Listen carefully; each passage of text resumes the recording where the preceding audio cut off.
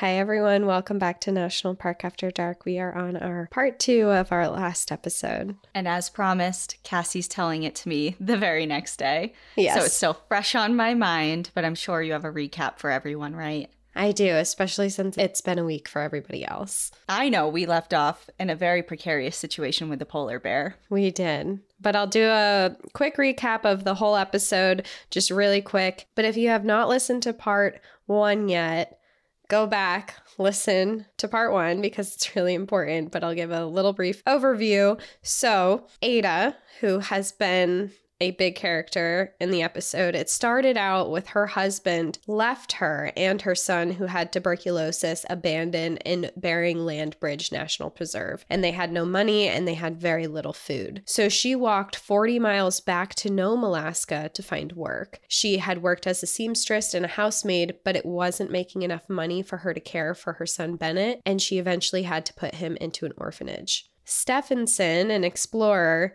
had put together a crew to lead an expedition to Wrangel Island with the intention of colonizing it. He gathered Fred, Alan, Lorne, and Robert to go on this expedition, and they arrived in Nome, and they advertised for a job for Inuit peoples to join them. And when it came to the day to leave, Ada Blackjack was the only Inuit person who showed up. Reluctantly, she did join the expedition as a seamstress and a cook for the crew, but when she arrived to Wrangel Island, she struggled a lot. She was extremely homesick, and she was suffering from Arctic hysteria. Meanwhile, back in Nome, unknowingly to them, the U.S. had deemed their expedition useless, and Wrangel Island was territory of Russia. The entire crew was struggling with weather conditions and finding proper food. Alan and Fred separated into their own camp to expand their hunting area, but ultimately decided it was too much to supply 2 camps. So one morning, when they were getting ready to pack up all their stuff and go back to their original camp, they get interrupted by a polar bear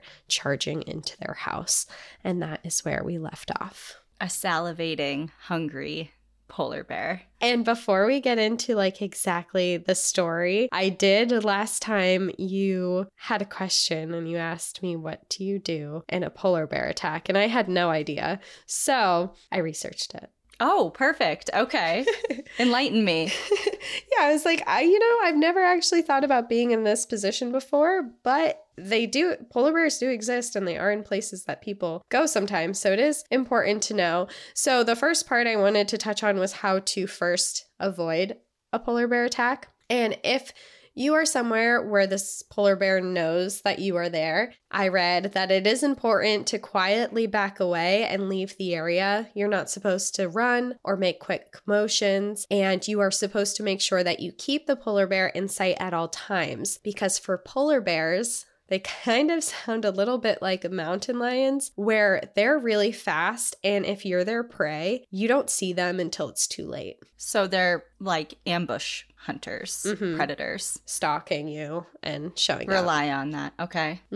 And if the bear is acting aggressively towards you, like in this story that's happening, such as huffing, jaw popping, moving towards you, staring directly at you with a lowered head and ears back, you are supposed to make sure that you are acting non-threatening. Unlike a black bear, where you're supposed to make yourself look big, you're supposed to seem very non-threatening to a polar bear. So you're not supposed to shout, make loud noises, don't make yourself really big. It's also important to be aware that polar bears rarely bluff charge like grizzly bears do. So if you are getting charged by a polar bear, you're about to be attacked. Okay, so the men are not doing it right. Is that right? No, they're yelling, they're throwing stuff at it. They're doing pretty much everything I read that you're not supposed to do.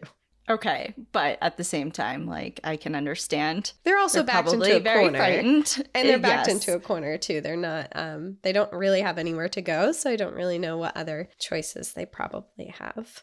Right. Also, just like with grizzly bears and black bears, bear spray is just as effective. So if you are in polar bear country, if you can get some bear spray, it's very effective. And also another option is same with black bears and grizzly bears is you could have a firearm on you. Okay. Another thing that I read about polar bears is that they're actually very easily distractible. So if you have things you can throw like around it or in front of you, it can be enough to distract the bear to like pay attention to that. And I actually read this I thought it was a really funny article. It said that if you remove your clothing and throw it around the area, the smells will distract the bear and they'll actually stop long enough to play with your clothing and roll around with it and sniff it.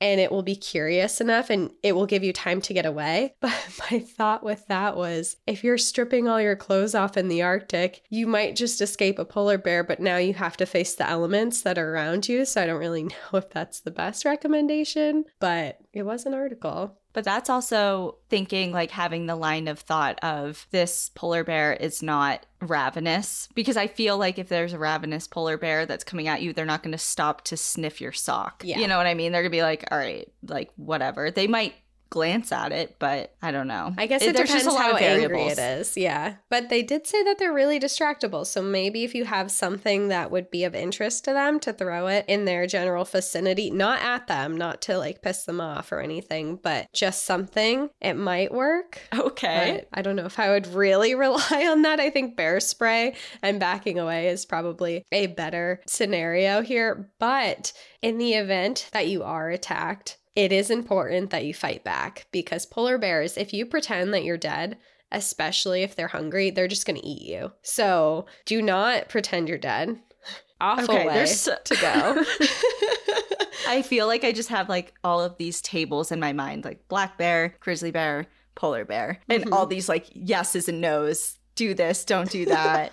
Etc. You know what I mean? I think the first thing kind of goes back with our last episode that we did with Tooth and Claw, where Wes had said, just slowly back away and get out of the area is your best situation. But if you are attacked, you have to fight for your life with a polar bear. But it is important. I did read a lot of this, is that polar bears are very unlikely to attack humans, but they will defend their food and they will defend their cubs. So it's best to avoid them entirely. There's no situation where you should try and get close for a photo, no situation where you should try and touch them, especially if their cubs are around or especially if they're in a feeding ground area. But in general, it's best to just stay very far away from a polar bear. Sound advice. Sound advice, yes. So if anyone finds themselves with a polar bear, this is my advice to you.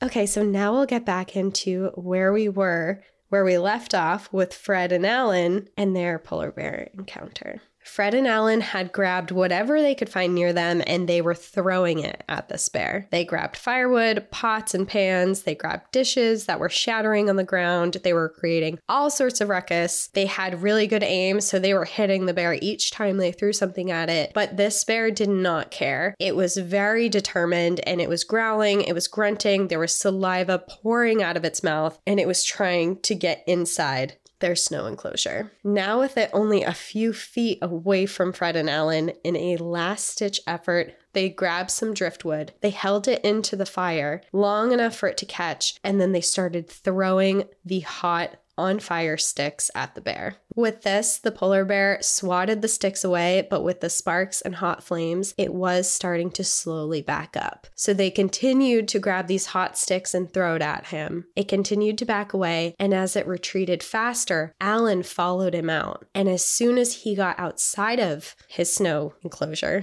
he grabbed his gun. Enclosure. House.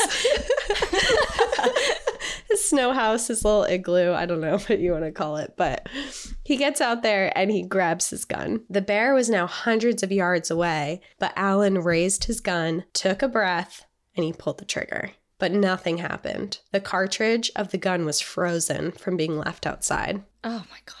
In this moment, the bear took off. Fred grabbed his gun and he tried to chase after it, but it was much too fast for him, and Fred soon gave up his chase. With this, they were shaken, they were terrified, and they wanted to get out of there as fast as they could. So they packed up the remainder of their things and they got out quickly and they hiked the 15 miles back to camp where everyone else was. Is this shortly before they decided to merge camps again? I forget. Yeah, so what had happened in the last one is they had decided that they were going to merge their camps together. And this was their last morning alone without the others. Oh, right. Okay. Mm-hmm. Yep. Now, when they got back, luckily for Alan, Ada's Arctic hysteria had passed. And while she still did have feelings for Alan, she now kind of understood that the feelings weren't mutual and that she needed to chill a little bit. And she couldn't be like wailing outside of his tent or professing her love for him. So she kind of just let it be. She had repicked up her duties. She was working really hard again. And over time, she earned her place back with the men and they began to respect her. They were much more kind to her and they were genuinely concerned for her safety. And they even started looking after her a little bit more. They started becoming concerned that she wasn't wearing the proper clothing. And at that time, it was more custom for women to be wearing these long skirts. But they were like, hey, it's just us out here. Let's give you these military pants. They gave her some of their gear. It's like, here, take these military pants, take these layers. There's no reason for you to be wearing a skirt out in the Arctic with just us. So they really started paying more attention to taking care of her, especially now that she was actually helping and they weren't chasing her through the Arctic. They always cared about her safety, but now they cared about her safety in more of a respectful way. And Ada formed really close friendships with Robert because Robert spoke several languages. He was also interested in learning Ada's language. So he asked to hear stories from her culture and was really invested in understanding her life and would learn different words. She would test him on different words that she would teach him, and it became a real friendship. And then she would happily tell all these tales and she would laugh and joke with him. So it wasn't just a working relationship anymore. They did become friends. By February, the temperatures had dropped to negative 47 degrees Fahrenheit, which is negative 43.9 degrees Celsius, and storms had regularly stormed through their camp, leaving snow as deep as their waists. They spent much of their time in their shelters together, and while they were struggling with this weather, if you remember, there is one more person here with them, who is Vic, their cat. She was doing just fine. She would often explore, she'd try to hunt, she'd come home, she'd snuggle up in one of their sleeping bags and stay warm, and she was having a ball. She didn't really care about the Arctic at all. She was healthy, she was well fed, doing very well. By the time April came around, the weather had warmed up, but the winds were stronger than ever, and there was no life to be found around the island. It seemed that all of the animals had left for this time of year. They still had supplies, but they were beginning to worry about the lack of game in the area. They didn't have enough supplies to last without finding food. In June or July, a supply ship with Stephenson on board was supposed to be arriving to the island to bring them more food and to take them home. At this point, 2 of their sled dogs had died over the winter, and they had used their carcasses to bait other animals and capture a few foxes. But besides that, and a few bears months prior to this, they had not caught enough food to sustain themselves for the time that they had left on the island. I was going to ask briefly about the polar bear situation, just because I forget the timeline of what's going on right now, but is there a certain time where the polar bears are in hibernation? So polar bears don't hibernate, and they are active year-round, and specifically on Wrangel Island, they would be eating seals. That was a big part of their hunting. They would come to Wrangel Island for their babies, and they would come there because there's plenty of food there. They would nest there, and then they actually follow the ice to other neighboring islands and to other areas in the Arctic. So while there's times that they're everywhere on the island, there's also times where there's almost none there. Okay. They did hunt them, and for a while, they actually had no worries about food at all because they had tons of supplies with them. They had bears everywhere. And then they suddenly are looking around and they're like, hey, where's everyone going? The birds are gone. The seals are gone. The walruses are gone. And a lot of this was because when April came and May and June, and we'll get into it a little bit more, is the ice would start to melt and the currents would actually take the ice into other parts of the ocean far away, and with it, it would take the seals and the walruses and everything.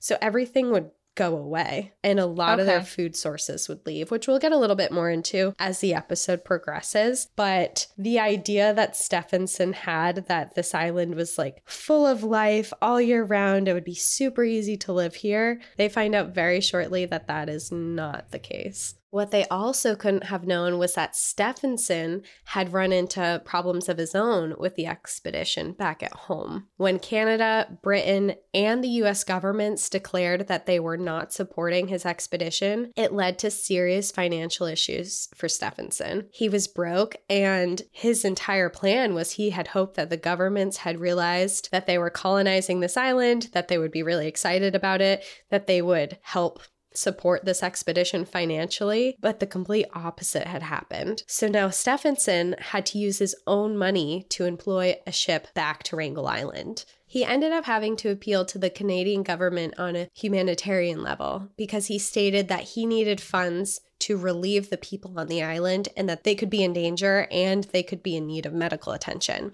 And he didn't believe that. He referred to the Arctic as the friendly Arctic. He thought that they were just fine, but he wanted to get out there. But because he said this, they finally agreed to give him some money. It wasn't as much as he needed, but it was a start. And then he began to raise the rest of the money on his own. Despite not being backed by any form of government, Stephenson was set on completing his mission and proving that the Arctic was inhabitable. Eventually, he did find a ship called the Teddy Bear that agreed to make the journey, along with 3 white men and a group of Inuit men as well that were meant to come join the expedition. His idea was he would bring these men to the island as more people to try and colonize the Arctic, along with a supply ship. And even though they agreed to go, they were about to face another issue because at this point in the season, the island would be surrounded by ice and it would be almost impossible to reach them. The Teddy Bear left Nome on August 20th, 1922, without Stephenson on board. Instead, the crew was on their way bringing a letter from Stephenson with instructions because he decided he did not want to go. I see your face. Why? Yeah, why? He is not interested in actually spending time in the Arctic. So I don't know, to me, he feels like he's a lot of talk and not a lot of action. I was just going to ask, what is his angle? I'm trying to figure out what he's all about. Like, he's so into the Arctic for what reason? He's so into like spreading this message that the Arctic is this wonderful place to live in, but he doesn't actually want to live there.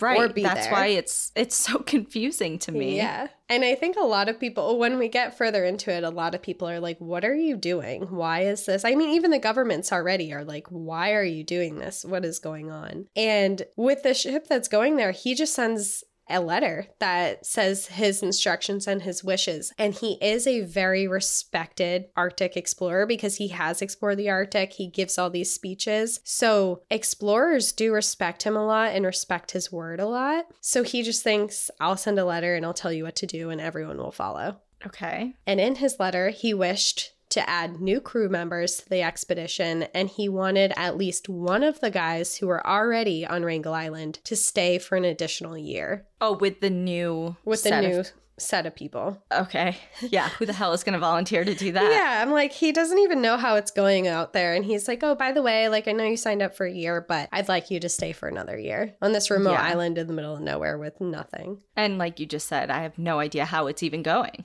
Yeah, he's just assuming that everything is all like dandy and wonderful. The ship did hit problems though. When it left, it hit rough waters when extreme winds came and storms hit. It had to dock and wait out the weather before it could continue towards Wrangel Island. While they waited, another ship came in and brought news that Wrangel Island and all of the islands surrounding it were iced in and it was impossible to get to. They were undeterred though, and the captain of the ship was optimistic. When weather allowed, they continued their journey. But as they got closer, the ice was thicker than they could have imagined, and by August 28th, they had to dock the ship again, and they decided to wait until the ice melted. But it was the iciest season the Arctic Ocean had seen in almost 25 years. On September 22nd, the ship returned to Nome, Alaska, and they brought news that their mission had failed. They met too much ice pack, and some of the propellers of the ship were damaged in their attempts. Now, with this news, people became very worried. A lot of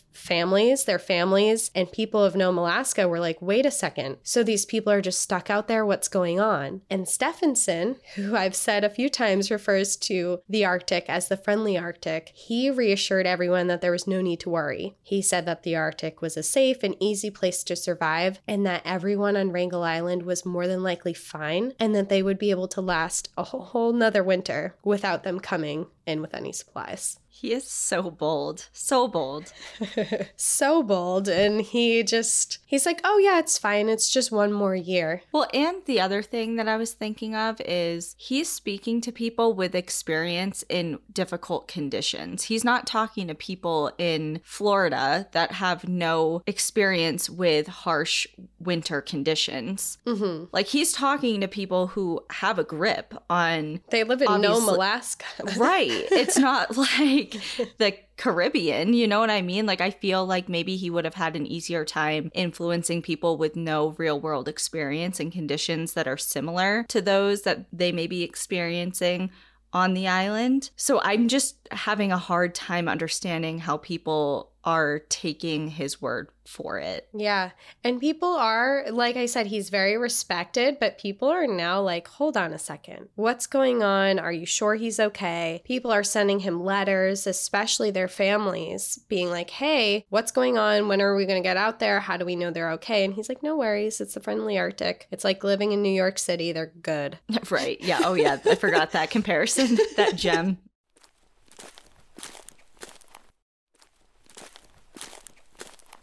Now, everyone on the island had no idea what was going on at home, and they had no idea what had gone on with the ship. They had no idea that there was an attempt. As far as they knew, in the middle of the summer, they thought that the ship was on its way. And the spirits of Fred, Alan, Lauren, Robert, and Ada were lifting as the summer came in because they thought, with this warm weather coming in, the ice is drifting away. They're going to be leaving soon. And now the days were filled with sunlight. They had gotten better at trapping and hunting, and they had high hopes that they were able to get enough food until the ship came. They were enjoying their time there more than they had been before. They started photographing what they were doing. They even took a group photo together that included Vic the cat. And Ada was less homesick than before. She still very much missed Bennett, and she was worried about him, but she was enjoying the peace that she had on the island and the routine that they had gotten into. But as the weeks went by and their supplies dwindled, there was an unspoken concern. It was obvious that the ship should have been there by now. They were still eating okay with walrus, bear, seal, and birds, but as August came and the summer was beginning to fade, so was the abundance of wildlife. They began to ration their food, something that they had not done really much of since they started their time there. Their tea and sugar was gone, but they still had coffee. Their bread was dwindling, and they went down to offering 2 slices to each person per day, which would last them only about 20 more days. They started storing the meat from seals and rationing how much each person could eat per day. To keep themselves distracted from the fact that the ship was still not arriving, they took up activities around the island. They'd often go for walks. They'd look for different fossils and bones. Often they would find different mammoth tusks and bones from their skeleton that had been revealed after the ice had melted. They collected animal skins that they planned to take back with them for money. And while they were trying to keep themselves busy, it was becoming very hard to ignore the fact that the expedition had taken a toll on all of their bodies. They had all lost a lot of weight, but Lauren was the most noticeable. He had started the expedition stout with round, rosy cheeks, but now his jawline and his cheekbones were showing, and he was suffering from severe hip pain, which he thought might be arthritis. Fred was constantly complaining about how tired he felt. Ada was suffering from a very painful lower back, and Robert had an ulcer in his mouth that was getting bigger and more painful, and Alan had one hand that was so painful it was practically useless. When September arrived and brought back the snow, ice, and wind, the team realized finally that the window for any ship to come get them was over, and that they would be stuck on Wrangel Island for another winter. In preparation for this whole new winter that they were about to spend on the island, they moved their camp to a better location that they found to withstand the weather. By November, the group was living on only walrus skins, tea, and stale bread. Much of the wildlife was gone. Seals weren't hard to kill, but they often sat on the ice off the shore, and they were hard to get to if they did, because they didn't have that boat that they were supposed to get in the first one. Right. Yes. They could shoot them and kill them, but there was no way to go out and get them, so it was pointless. They occasionally killed a bird or a fox, but they were really struggling for food at this point. Temperatures sat around -4 degrees, and they were constantly in wind and snowstorms. As their food situation became more dire, the team decided they were not going to be able to wait for another ship to arrive in the summer. They needed to get off the island much sooner to get help and get more supplies. Lauren and Alan devised a plan to get back to Nome, Alaska. The ice shifted and moved throughout the wintertime. Their plan was to take their sled dogs and enough supplies to cross over and follow the ice all the way to Nome. The journey would take them 70 days, and it would be very dangerous, but they didn't see any other options. The ice wouldn't be solid all the way across, there would be open water in places, and the weather would be very unpredictable. But with all of their health slowly declining and the real possibility of them starving to death before the following summer, they needed to do something to find help. Which I think is just a wild thing, reading it in the book, thinking of the fact that you're going to take sled dogs across an entire ocean on ice is just wild to me. I'm like, what do you mean? Yeah, and because there's also the unpredictability of if something happens to your sled dog team, what do you now all of a sudden you have a giant curveball that you weren't prepared for adding on to the trip, now physical exertion you weren't planning on, having to go through and all of that. It's a lot. It's a lot. And being on open ice for 70 days. Yeah. And then you're on an ice cube and then a winter storm winds come in and 40 miles an hour winds and you're in the middle of the ocean. There's so much that can go wrong here. Yeah, a recipe for disaster for sure. But I do understand the situation too of the alternative also being poor. It's like you either just sit there and wait and die, or you get up and try and do something. Right. So with this new plan, Ada helped sew together furs and winter gear to aid their journey before they headed out in January and helped together all of their supplies. Before the two of them left, they realized how dire and dangerous this situation was, so they wrote letters to be given to their loved ones in the event that they died on their journey. And they also wrote a letter that if somehow Stephenson had showed up to the island while they were gone, they could explain where they were, what they were doing, and how he could find them, essentially. P.S. What have you done to us? Yeah. P.S. Stephenson's not coming. He's sitting on a couch at home. Right, yeah. P.S. Stephenson was never coming. Yeah.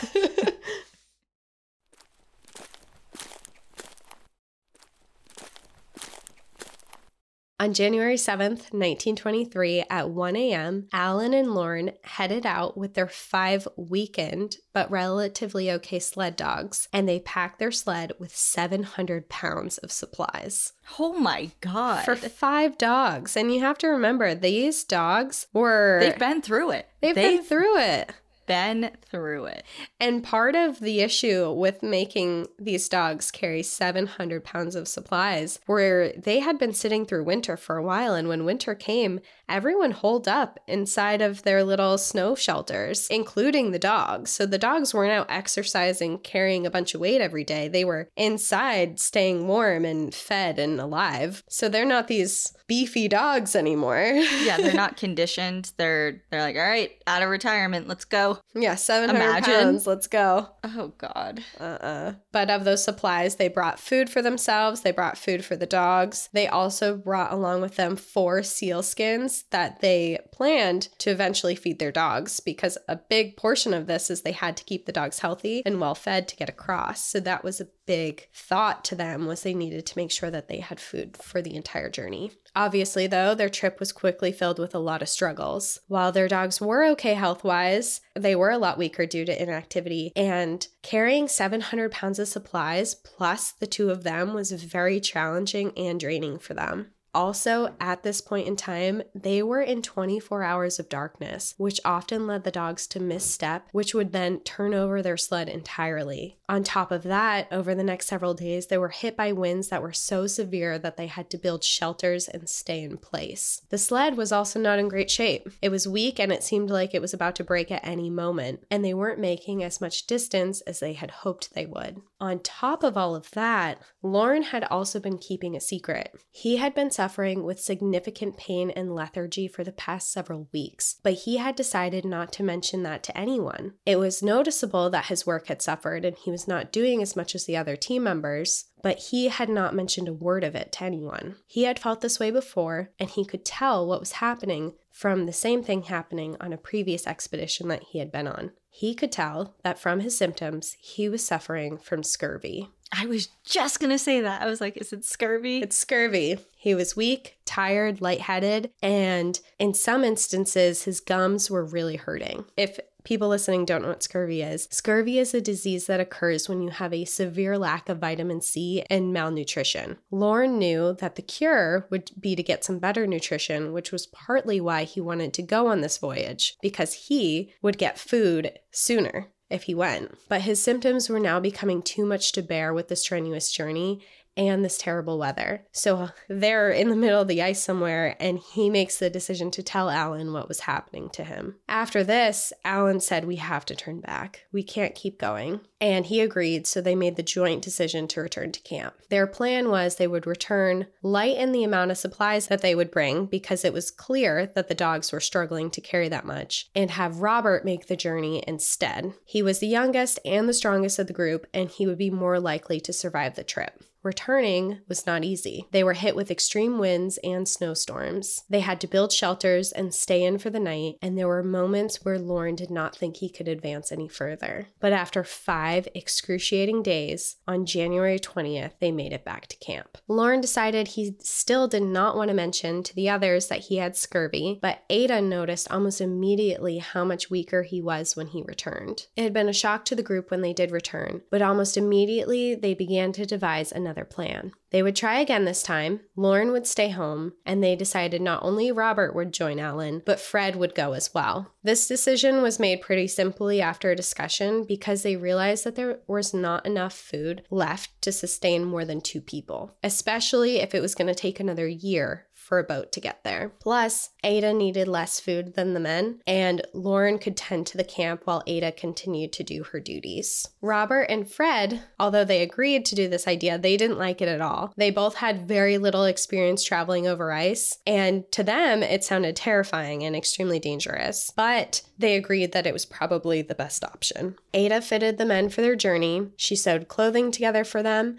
and at this point, she had fallen very much into her role. And even though she was really worried about this, she worked really hard to get them all of the gear that she needed. And she sewed everything. She sewed all the furs together. And she was working very efficiently to be able to get them out as quickly as possible. And it wasn't long before she finished everything that she needed for them to go. Only 9 days later, on January 29th, they were better packed than before, not with 700 pounds on their dog sled. The 3 of the men set off with their 5 sled dogs, leaving Ada, Lauren, and Vic the cat to fend for themselves. So there's 2 people and a cat. Yeah. Okay. Well, they're all stranded on the island now, and there's no one else with them. And they also have no idea when or if the 3 other men are going to return, or when and if a supply ship or any ship is going to come get them. Despite how ill Lauren was feeling, including the fact that his left leg was severely swollen above the knee, he spent the next few days working hard to make sure the camp was more suitable for 2 people. He stacked lots of wood and organized things in such a way that would make it easier for them to get to everything that they needed. Both of them were pretty unhappy to be stuck with each other. Ada was still fearful of Lauren. Out of all of the men, she had never gotten close to him and found him to be particularly cold towards her. Lauren, on the other hand, didn't think that Ada was particularly useful for survival, at least not useful enough for only 2 people. She had done well with cooking and sewing, but now it was up to the 2 of them to survive and hunt for food, which he knew that Ada had almost no experience in. Regardless, they fell into a routine and divided their portions of food. They could each have 6 pieces of hard bread per day until the seals and birds returned to the island. They also had some seal blubber and 6 gallons of bear oil that they could eat with it to help sustain them as well. Yeah. Which I think sounds disgusting. Yeah, I was just going to say, well, it sounds like a delicacy when you're there. I mean, 6 pieces of bread and some seal blubber, like, sign me up.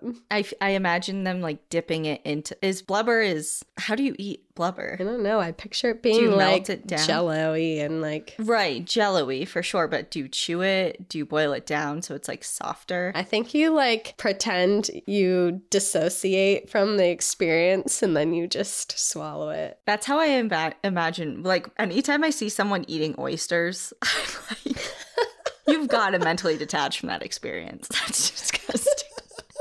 Like the way they like slurp it down. Yeah. And I remember just like being like, how do you, I don't know who I was talking about. I was like, how do you just do that? And they're like, you just open the back of your throat and like do it. I'm like, oh, kind of like when when you were learning in college to like do a beer bong or a funnel, like a funnel. Oh my God, yes. And they're like, I remember being a freshman and people trying to explain to me, because I have so many questions with things of like how logistically things operate and how it works. They're like, you just open the back of your throat. I'm like, what the fuck do you mean? You just, they're like, it'll just happen. And they're right. It just happens. Like, you know, and I was a great funneler. I nailed it. But I imagine it's somewhat like that experience. Yeah. You gotta do something. I don't know. Yeah. You got just, well, what? Or like you're dunking the bread into the blubber that's kind of melted, kind of like oil and vinegar. Yeah, or you rub the bear oil on your what's the difference between bear oil and blubber? Blubber, I think, is like jello-y, and I feel like oil is oil. Like, yeah, but where does the oil come from?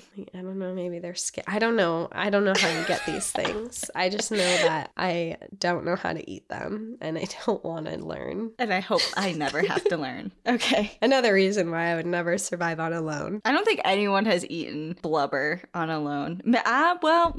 I take that back. I don't know. Maybe they haven't been in a location where they were able to eat blubber. Yeah, I'm not sure. I haven't seen all the episodes, so I don't know either. But... all the seasons, yeah, me either. Yeah. Anyway, that's what they're eating, and we feel for them.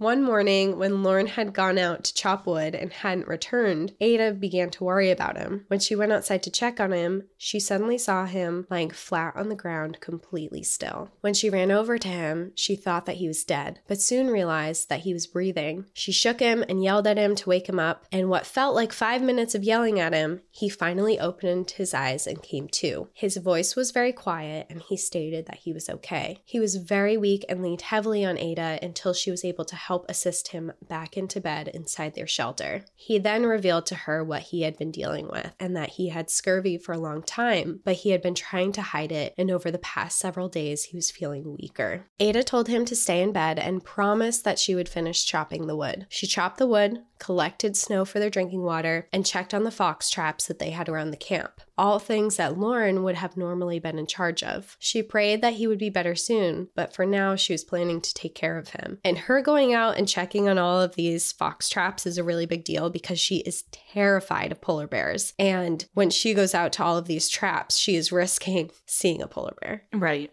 Mm-hmm. Lauren was showing most of the signs of scurvy now. He was exhausted, his mood was often irritable and sad, his gums were spongy, and he had 2 loose teeth in his mouth. His breath was horrendous, and he had no appetite. He had black and blue marks on his legs, and he wasn't urinating as often as he should be. He knew that his body needed meat. If they were able to kill a fox, or better yet, a bear, it would carry the nutrition that his body needed to start mending. But Ada was deathly afraid of bears, and not only was she afraid of bears, she was also afraid of rifles. She only carried a knife on her when she went outside, and she often prayed that she just wouldn't run into a bear. As the days passed, Lauren grew weaker, and he didn't leave his bed. He was angry, and he was frustrated with Ada for not catching any food for them. His temper was short with her, and he would often call her stupid and lazy, and accused her of not trying hard enough to get them food. Oh, I thought this was going to I thought he was going to have an epiphany of like, wow, she really stepped up to the plate when I really needed support. No, he's like, I need meat and you're not catching a bear. You haven't brought a fox home. You're the only person here who can bring us food and you're not bringing anything. Okay.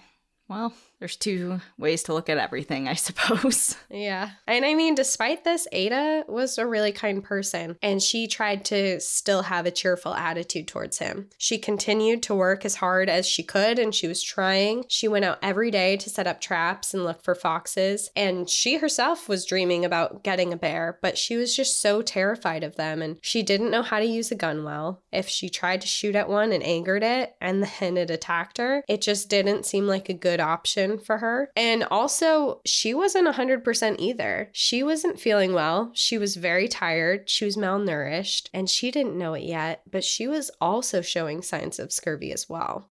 finally, after almost a month since the others on the team had left, on February 20th, Ada caught a fat female fox in one of her traps. And she was so proud of it. She was so proud to bring it home that day. And the three of them, including Vic, the cat, is included in this, went to bed with full stomachs that night.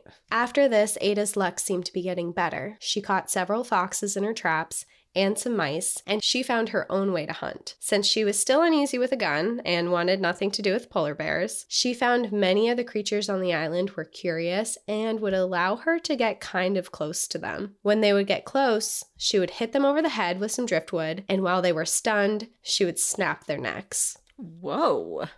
Ada. She's pulling out the big guns here. That's is personal. I was going to say that's arguably scarier than using a rifle. Yes, for sure. But she's like, I would rather, I mean, there's smaller things. I mean, she's doing a list of foxes and different rodents around the island, but. Okay, but imagine whacking a little fox over the head. Like, they're so Cute. I know you're starving and don't come at me. I understand. I get it. She's in a survival situation. But yeah, it's just, it is personal. It's very personal. Yeah, but she's got to do what she's got to do. With this influx of food, however, Lauren was still showing no signs of improvement. In fact, he was getting worse. He was in excruciating pain, and the left side of his body wasn't functioning properly, and he felt weak. He had lost multiple teeth, which made it hard to eat, and the skin in his throat was so soft that he couldn't eat fox meat without it cutting the inside of his throat. And the only way that he could eat was if things were put into like really thin soup. Oh, I didn't know that part about scurvy, is that it makes your gums spongy and your throat soft. Yeah. I knew the teeth and the lethargy and all of that, but oh God. It expands your capillaries and makes you bleed a lot, which we'll get into too. But scurvy's a nasty, not a good way to go.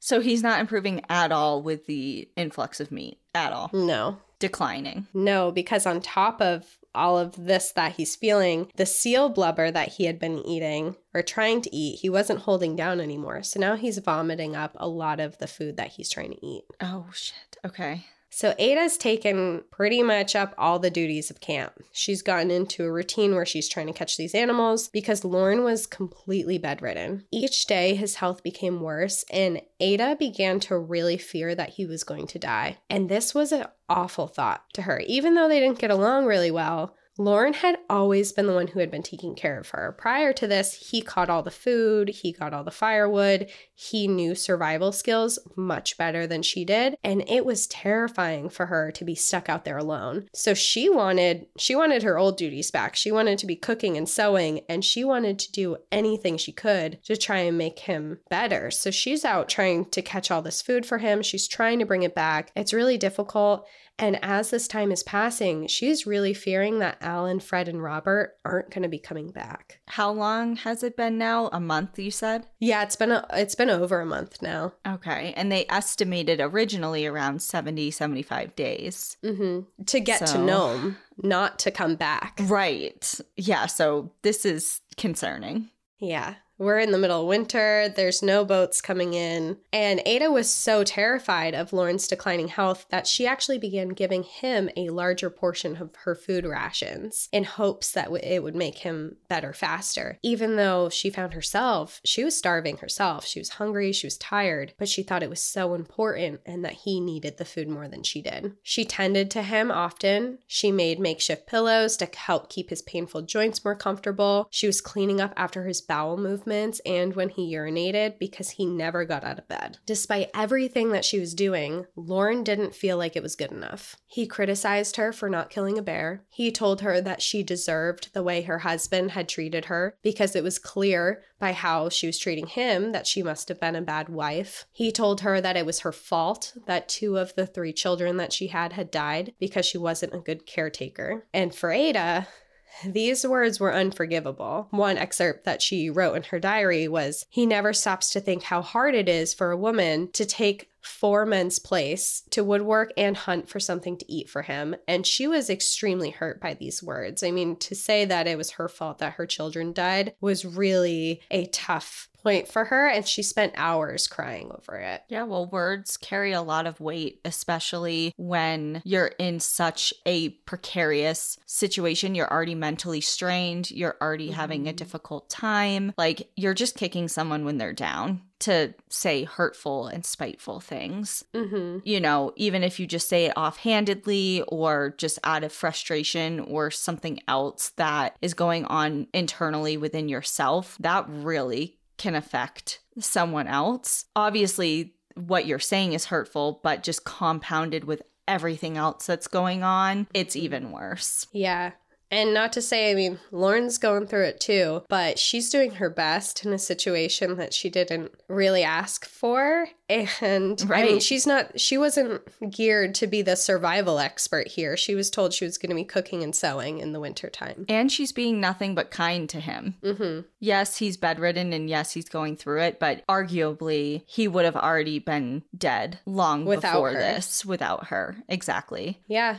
And Ada, despite all of these harsh words, she didn't falter at all in caring for him. Even though she was starving, she continued to give him more meat. And not only was she giving him more meat that she caught, she was also giving him the best parts of the meat with the most nutrition and the most fat, because she really believed that Lauren needed more of it. And she really was worried that he was going to die. And not only was she worried if he died, but she was worried about the idea of what would happen to her if he died. And she had a son to get back to. I mean, in the forefront of her mind for all of this is she needs to get back to Bennett. And with this fear that she might not be able to make it back to her son, she did write in her diary, "If I'm known to be dead, I want my sister Rita to take Bennett, my son, as her own son and look after everything for Bennett. She is the only one I wish to take my son. Do not let his father, Blackjack, take him." Which really shows how much her husband was awful, because in her dying wish in a diary is, "Do not put my son with his father." Right. On the morning of Ada's 25th birthday on May 10th, so this is a few months forward of doing all this, she woke up to Lauren holding a tea pan under his nose as blood poured out of it, and his face was an awful shade of blue. Ada jumped up and tried to help him, but he was sick of her having to help him all the time, and he insisted that he was fine. But as I had said before, your capillaries, when you're suffering from scurvy, expand and you start bleeding from all different areas. Now, with this May weather, the birds had returned to the island, and Ada taught herself how to use a gun and become a good shot, which helped her massively in getting more food. But even with the influx of birds, the nutrition from them, because it was still kind of small amount of meat comes on birds, Lauren was not getting any better. She spent the days outside hunting. She caught birds, foxes, and she was collecting eggs from geese on the island, which was something that Lauren really needed. She was working during all daylight hours to find food for Lauren, but there just wasn't enough there. And the stuff that she was bringing home to Lauren, he had a really hard time swallowing. He got to the point where the only thing that he could eat easily were raw eggs. All of their diet just makes me... I wouldn't have survived this entire diet. By June, Lauren was still alive, but barely. Scurvy had made his capillaries weak, which we talked about before with his nose, but now he was bleeding constantly from everywhere. His nose was bleeding, his skin was bleeding, he would easily get cuts, his mouth was bleeding, he was stick thin, he was skin and bones, which made him very cold. But with all of this, he was still breathing. However, he would often slip in and out of consciousness, and each time it seemed that it would last longer than the time before. Ada struggled to wake him up at times. When Lauren was up for it, and his voice worked well enough for it, because his voice was going in and out, he would give Ada advice on how to hunt, where to stand, what time of day to go, how long to be there for, and she took all of his advice. She was doing her best, but he wasn't getting any better.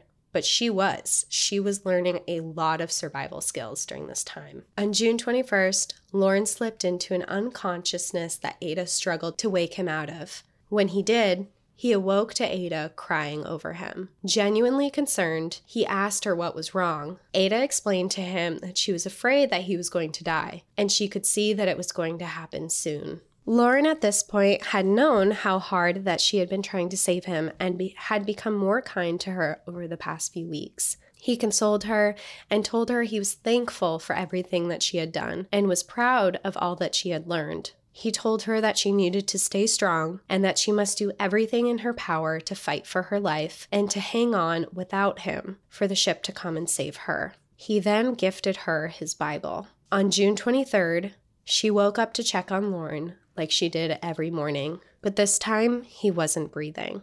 Ada went to her journal and wrote down the date. She knew Stephenson and his family back home would want to know when he died. Although she didn't know the time of day, she knew it was June 23rd, 1923. She didn't have the strength to move him from where he died, and frankly, she didn't want to.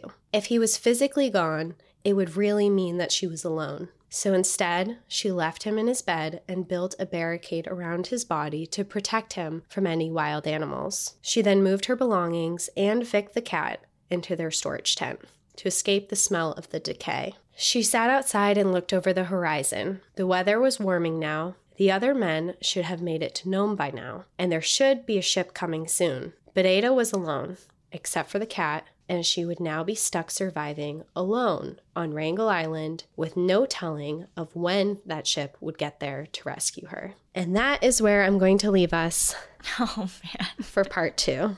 Wow, that was a good one.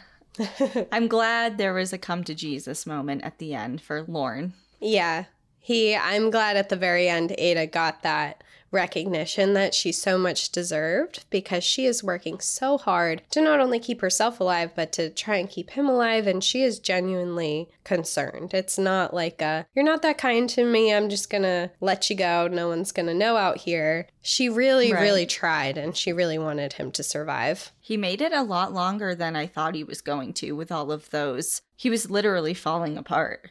I mean, it was like 5 months. Yeah, that's a long time. And I think a lot of it probably did have to do with her, because he did need nutrition and she was giving it to him, but they were both starving. She was just giving as much as she could without starving herself completely. Right. Wow. Okay. I want to know did the other guys make it? Is she just going to be rescued by chance? What's going on here?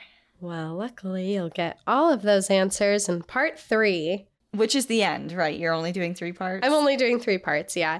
And the good thing about part 3 is we're not going to make you all wait until next Monday. This episode is going to come out on Thursday of this week, so we have less time between the 2 of them. But I do think I feel like it has come, and we'll get into part 3 and we'll talk about it too. But this episode really needed to be 3 parts because there's just 3 different sections. Like, I feel like the first episode was so different than this episode, and part 3 is going to be so different than this one. So it really does need to be in 3 parts. Okay. Well, I'm not complaining. I'm looking forward to it. So thanks for sharing. So she's on her own. Well, she got Vic. She got I can't even believe a little kitten survived. Yeah, the kitten's just doing her thing. She doesn't care. It's just the 2 ladies are left now on the island. All right. Well, we'll see everyone on Thursday. In the meantime, enjoy the view. But watch your back. Bye. Bye.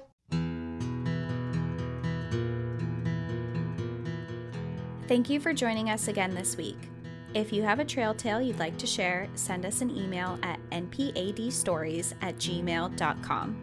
Follow us on Instagram and Facebook at National Park After Dark and on Twitter at NPAD Podcast. Become an outsider by joining our Patreon, where you'll gain access to monthly bonus stories and exclusive content. And remember, when you support our partners, you're supporting our show. To access our special discount codes along with source information from today's episode, check out the show notes. For information on the show, to shop our merch store, sign up for our newsletter, and more, visit npadpodcast.com. And if you're enjoying the show, please rate, review, and subscribe wherever you listen to podcasts.